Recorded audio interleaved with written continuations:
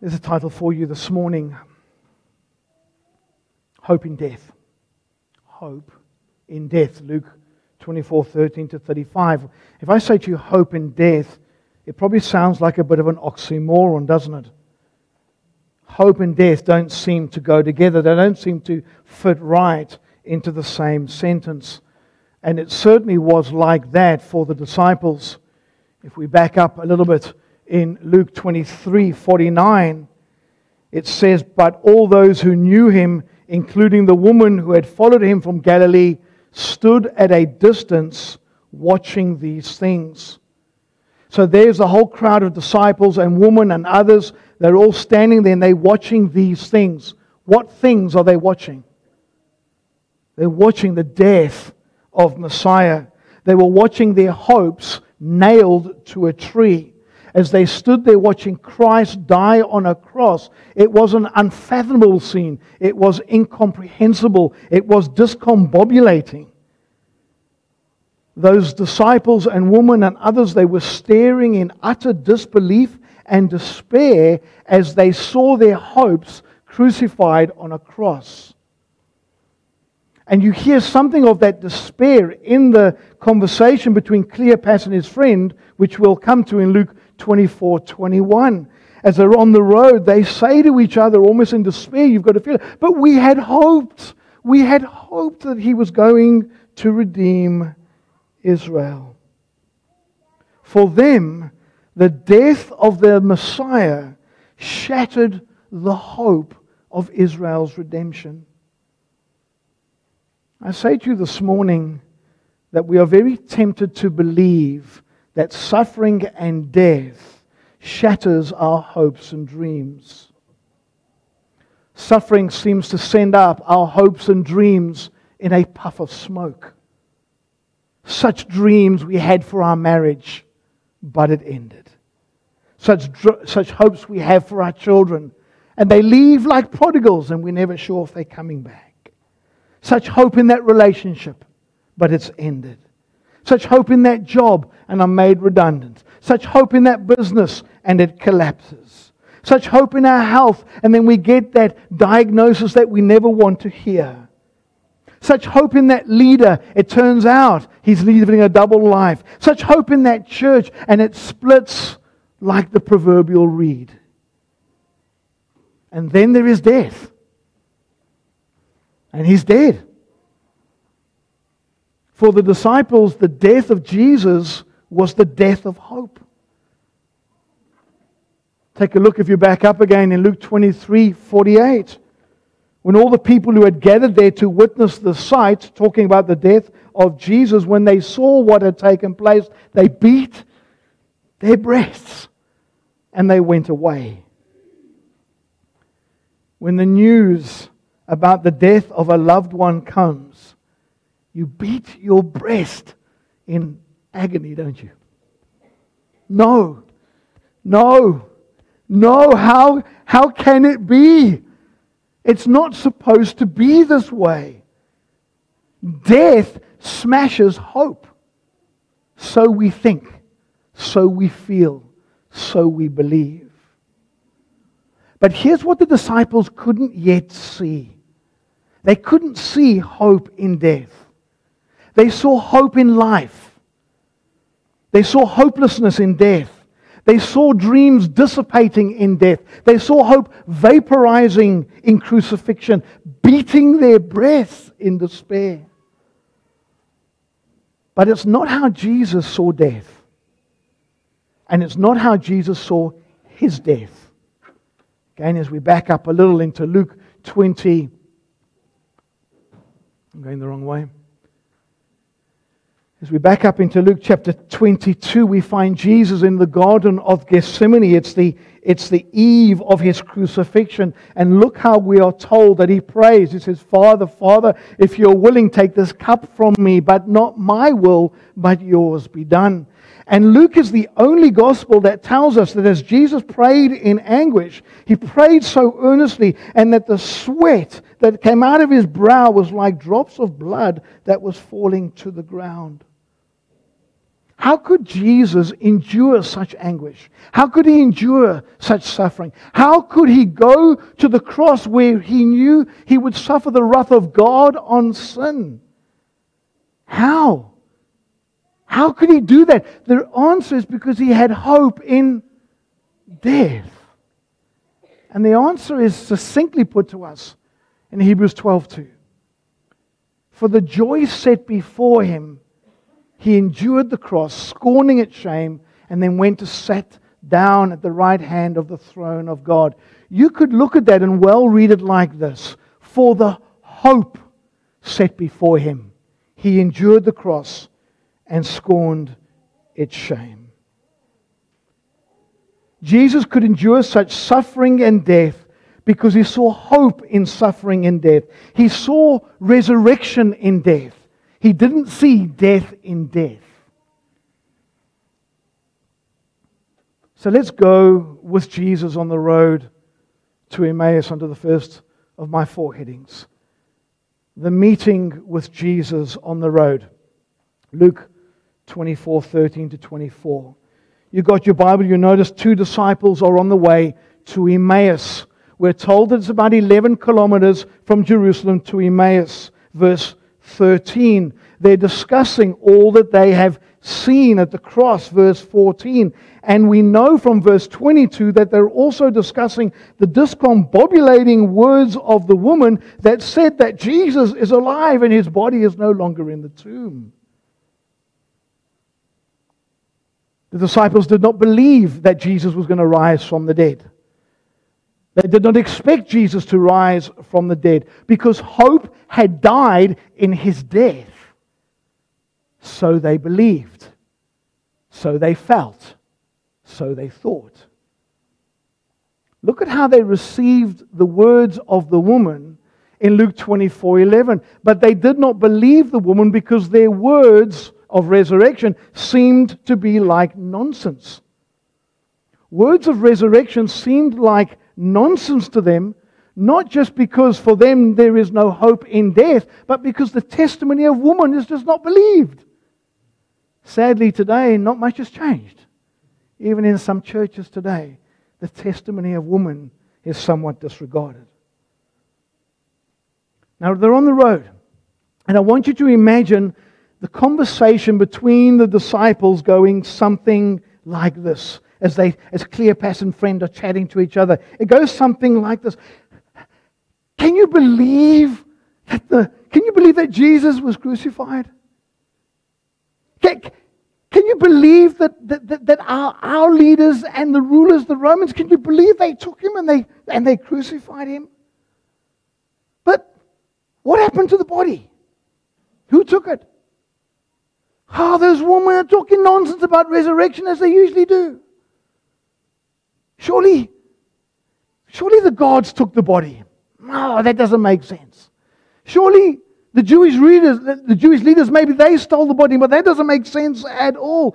And these 2 disciples, they're completely bumfuzzled, not just by the death of Jesus on a cross, but by the empty tomb as well.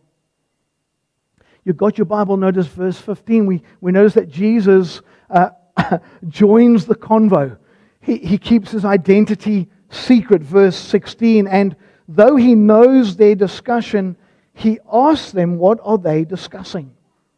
And notice from verse 17 to 24 then, these 2 disciples, they pour out their whole heart of shattered dreams and hopes to this mysterious stranger. And if you wanted to sum up in 2 words what these disciples said to this stranger, it would be this: surely not. Surely not. When I had to phone someone recently to tell them that their father had died, the groaning on the other side of the phone was, surely not. Surely not. Surely not. Verse 19, the one so powerful in word and deed, crucified by our rulers and priests, surely not. The one who had promised to redeem Israel, surely not.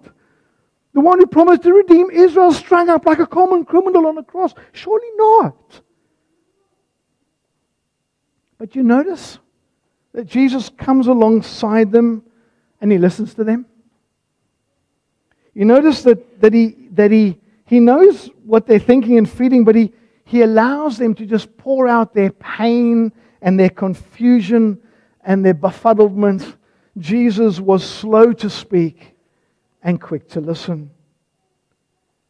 As you and I come alongside one another in this road marked with suffering and death, we are often too quick to speak and slow to listen. People are sharing their grief with us and we so quickly cut in on that conversation and we start talking about ourselves, or we start throwing theological band-aid verses on gaping wounds. But something extraordinary that you need to see with these disciples. Jesus walks on the road of suffering with us, even when we don't think He is there. Do you see that? Even when we don't think He is there, He's walking this road of suffering with us. From the meeting with Jesus on the road, we go to the message of Jesus in verses 25 to 27. So at a point, He starts to talk. He says to them how foolish you are and how slow to believe all that the prophets have spoken. Did not the Messiah have to suffer these things and then enter His glory? And then, beginning with Moses and all the prophets, He explained to them what was said in all the Scriptures concerning Himself. I wonder if you've ever had a rebuke from a stranger. Someone you don't know, someone has come up to you and rebuked you. If you have, how did you feel? If you were considering it, or think about having one of those, how would you feel? What did you say there, Anderson? Up yours, mate. Okay, there we go. That's pretty much what I had here. Up yours, mate. Yeah, it's like, excuse the pun, who the hell are you, right? How dare you rebuke me? I mean, you don't know my context. You don't know my situation. But Jesus did know them, didn't He? And He knew their context rather well. In fact, here was the dead now living, standing before them, and they didn't recognize Him yet. But I don't think the rebuke was like this. Oh, how stupid you are. Oh, what a thick, numbskulled idiot you are. Jesus was gentle and lowly, and He loved His disciples to the end. It was a gentle rebuke. How foolish you guys are. Yeah, you haven't really understood the Scriptures yet the way you think you do. And guys, you've been so slow to believe all that the prophets and the law has said. Jesus was gentle and lowly and patient with them because Jesus is patient with our slow-heartedness to believe, isn't He? But as Christians, we can sometimes be very reluctant and slow to correct clear error or sin in one another. Sometimes we can be a bit slow on that, can't we? We feel that if we do correct others, well, maybe we'll fear rejection. We'll fear not being loved anymore. We fear getting an angry response. But then sometimes we do correct someone else and we do that in anger, which doesn't help. And then we may even convince ourselves, well, it's actually not very loving to correct anybody anyway. But love does correct, doesn't it? That's what love does. Love does not delight in evil, 1 Corinthians 13 verse 6, but rejoices with the truth. My brothers and sisters, you cannot rejoice in the truth if you do not correct error. And then you see Galatians 6 verse 1, brothers and sisters, if anyone is caught in a sin, you who live by the Spirit, you should restore that person. How? Gently. Gently. Let me frame the conversation between Jesus to the disciples. The message from Jesus to the disciples, verse 25 to 27. Let me frame it like this. Here's what he says in the stranger's voice. You boys should not have been shocked that Jesus of Nazareth had to die. You should not have been shocked by what you saw at Golgotha. You should not have been shocked by the woman's testimony that the tomb is empty and he is alive. Why? Because the stranger then explains to them that the whole of the Old Testament is all about the Messiah who had to suffer and die and rise and enter his glory. The stranger then starts to tell them that everything from Genesis written by Moses to Malachi written by Moses is all about the hope in death of the Messiah. In other words, the hope of life in the death and resurrection of Messiah is what the Bible is all about.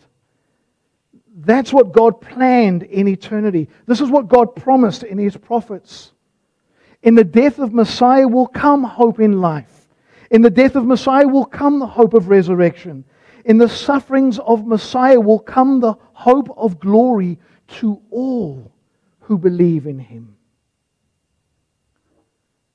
And so in verse 27, we are told, and beginning with Moses and all the prophets, He, Jesus, explained to them what was said in all of the Scriptures concerning Himself. How long does it take to walk 11 kilometers? Anybody know? If you go according to Anderson's pace, it's probably about 25 minutes. Google says it is about 12 minutes to a kilometer walking. Is that about right? So let's go. 11 kilometers times 12 minutes is 132 minutes. It took about 2 hours for Cleopas and friend to get from Jerusalem to Emmaus, and they got a 2-hour sermon from Jesus Christ on the road. You're thankful you're not getting 2 hours from me this morning. But as Jesus preached for 2 hours on Himself on the road, showing them all about Himself in the Old Testament, I wonder which passages He took them to. I wonder how many you can get to in 2 hours. I wonder, for example, if He took them to 1 Kings 17, where Elijah raises the son from the dead, the widow's son from the dead, to show his resurrection. I wonder whether He went to 2 Kings chapter 4, where Elisha raises a Shunammite son from the dead to show his resurrection. I wonder where He went. But I have no doubt that Jesus took them to this passage in Isaiah 53. Yet it was the Lord's will to crush Him and cause Him to suffer. There's the death. And though the Lord makes His life an offering for sin, death, He will see His offspring and prolong His days, resurrection and glory. And the will of the Lord will prosper in His hand, resurrection. And after He has suffered death, He will see the light of life and be satisfied, resurrection and glory. You see it? Jesus would have just taken them back right into passage after passage after passage to show them the hope in His death and resurrection, and the hope that comes because Jesus entered His glory. That's the one central message of the Bible. Hope in the death and the resurrection of Jesus Christ. And what that means is that Jesus is the redemption of Israel through His death and resurrection. The redemption of Israel does not come by the Israelites or the Jews going back to the land. It does not come by a political state. It does not come by building a third temple. The redemption of Israel is through the death and resurrection of Jesus Christ. Both Israel and the world, they are only saved by the darkness of Friday, His death, and the light of Sunday, which is His resurrection.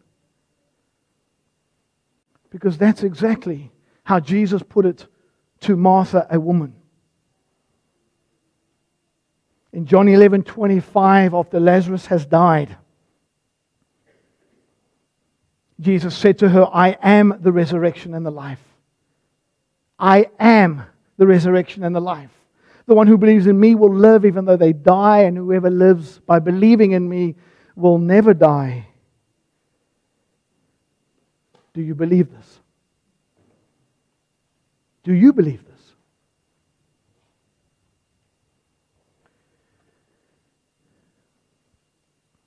From the meeting with Jesus on the road to the message from Jesus on the road, we come now to the meal with Jesus from verse 30.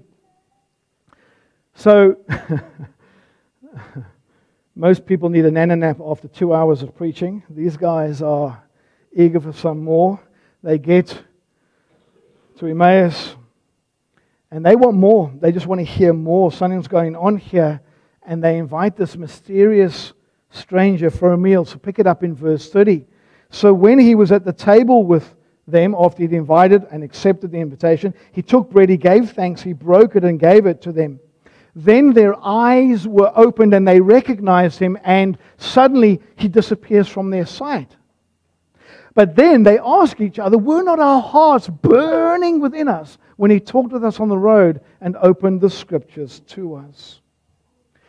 Just notice that they want some more talk.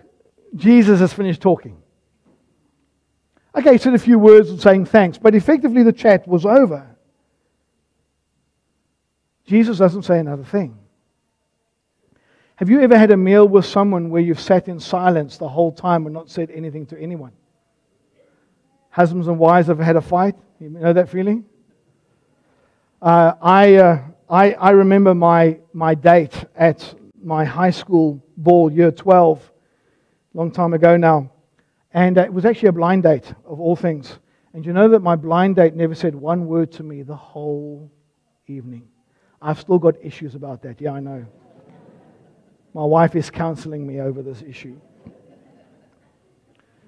Usually what happens when you're invited into someone's home, it's the host that takes the bread, breaks it, and gives it. Jesus reverses the roles. He takes the bread, he gives thanks, he gives it to them. Suddenly, as he breaks bread and gives it to them, their eyes are opened, they see him, and what happens next? They see him and he is gone. How weird. Why? Here's what you've got to see. The main thing is not that they saw him in the flesh. The main thing is that they saw him in the Scriptures. That's the point. That was not the main thing to see him physically. It was the thing to see him in the Old Testament Scriptures. And we know that because look what happens. After they've seen him flash, move, flash, they ask each other, were not our hearts burning within us when he talked on the road and opened the Scriptures to us? You see, their hearts burned within them when they saw Christ in the Scriptures. As Jesus opened up the signs, the symbols, and the shadows in the Old Testament showed how they point to him and they saw it, there was a burning of joy and faith that was lit inside their hearts. So brothers and sisters, when you read this passage and you read this meal with Jesus, it is not a mandate that we are to have communion every week. The mandate is rather that we would have a mandate to see Jesus every week in the Scriptures. Because when we do, when you see Christ in the Scriptures, then your heart burns. It burns with joy for him. It burns with faith in him. It burns with love for him. It burns with hope in him. And it burns with a desire to share him with others. Take a look how Peter puts it. Peter writing to Christians, he says in 1 Peter 1:8, he says, though you have not seen him, you love him. And even though you do not believe in him now, you believe, you don't see him now, you believe in him and are filled with an inexpressible and glorious joy. Christians are not people who have seen Christ with their physical eyes. Christians are people who have seen Christ with the spiritual eyes of their hearts. what the Spirit has done is opened up the eyes of the heart of a Christian to see something of the beauty and the wonder of Christ. And my brothers and sisters, if you and I are filled with a joy when we see Christ in the Scriptures, can you only imagine what it's going to be like when you see Him face to face? Have you ever heard this? Or something like this? I would believe in Jesus if I could see Him. Ever heard that? I've heard many times. Do you remember the parable that Jesus told in Luke 16? The parable in Luke 16, Lazarus and the father Abraham go to heaven, and the king goes to hell. Remember that? Pick up the story here in verse 27. The king's in hell. Remember, it's a parable, and the king speaks to Father Abraham. He says, I beg you, Father Abraham, send Lazarus to my family, for I've got 5 brothers. Let him warn them, so that they will not also come to this place of torment. Abraham replies, they've got Moses and the prophets. Let them listen to them. No, Father Abraham, no, he said, but if someone from the dead goes to them, they will repent. He said to them, if they do not listen to Moses and the prophets, they will not be convinced even if someone rises from the dead. Brothers and sisters, if people do not see Christ in the Scriptures, they would not believe in Him even if He was standing right there in front of them physically.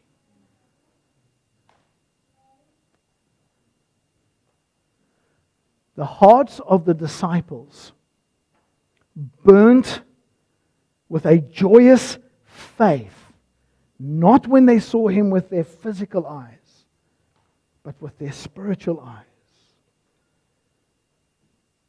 When their eyes were opened to see the Lord of glory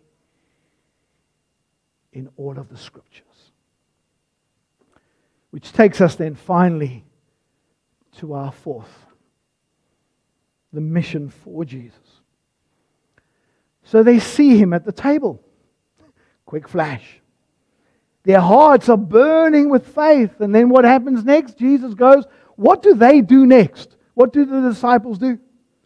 They pick it up, verse 33. They got up, they returned at once to Jerusalem. They found the 11 and those with them. They're all assembled together, and as they, you've got it, the picture is this actually, as they walk through the door and find the disciples, everybody's going, it's true, it's true, it's true, the Lord has risen, the Lord has appeared to Simon. There's a whole gaggle of geese going on, whole gospel gaggle going on in there. It's crazy, it's going nuts, and somehow Cleopas and friend, they get a word in somewhere and sort of go, let's just tell you about this meeting with Jesus, this message with Jesus, this meal with Jesus, and it's glorious chaos. Who knows what time it was? In the dead of the night, those two haul it back from Emmaus back to Jerusalem as fast as they can. And as they all get together, it's all sort of starting to finally dawn. It's true. It's true. He has risen. He has risen. It's true. It's true. It's true. Christ has died for our sins according to the Scriptures. Christ was buried on Friday according to the Scriptures. Christ was raised from the dead according to the Scriptures. Jesus is the redemption of Israel. He is the light of the world. He is the bread of life. He is the resurrection and the life. He is the way, the truth, and the life. Jesus is our hope in death because He was raised from the dead. Jesus is our life in death because He was raised from the dead. Jesus is our glory in death because He died and rose and entered His glory. So my beloved, this morning, I want you to know two things, at least. If you are in Christ, Would you know today that your suffering will give way to glory because Jesus rose from the dead? There is not one of us here that don't suffer. There's not one. Would you know today that your suffering will give way to glory because Jesus rose from the dead? And I want you to know, brother and sister, would you know that your death, in Christ, your death will give way to eternal life because Jesus rose from the dead? Christian, in His great mercy, He has given you new birth into a living hope through the death and resurrection of Jesus. I would dare say here this morning that there may be someone here that's not a Christian. Someone that does not know Jesus. I want to say to you this morning that if that is you, this morning, hope can be your hope. This morning, non-Christian, you can have hope in your suffering. You can have hope in your death because Jesus Christ defeated suffering and death by rising from the grave. The tomb is empty. It is true. It is true. So what's there left for us, Christians? You've got to go on mission. What do you got to do? What is it about? Just simply to go and tell people it's what? It's true. It's true. He's alive.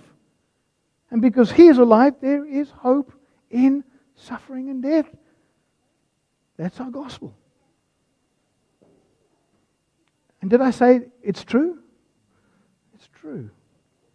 So can I just leave you with these words to ponder as I ask the music team to come up?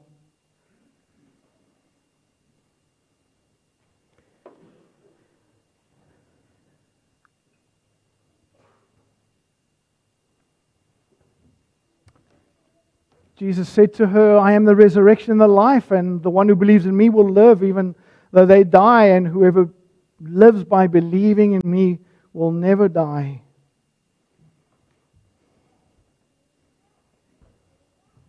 Do you believe this?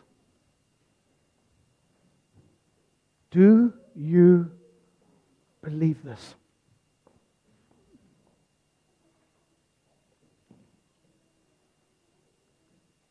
Just let it go back for a moment.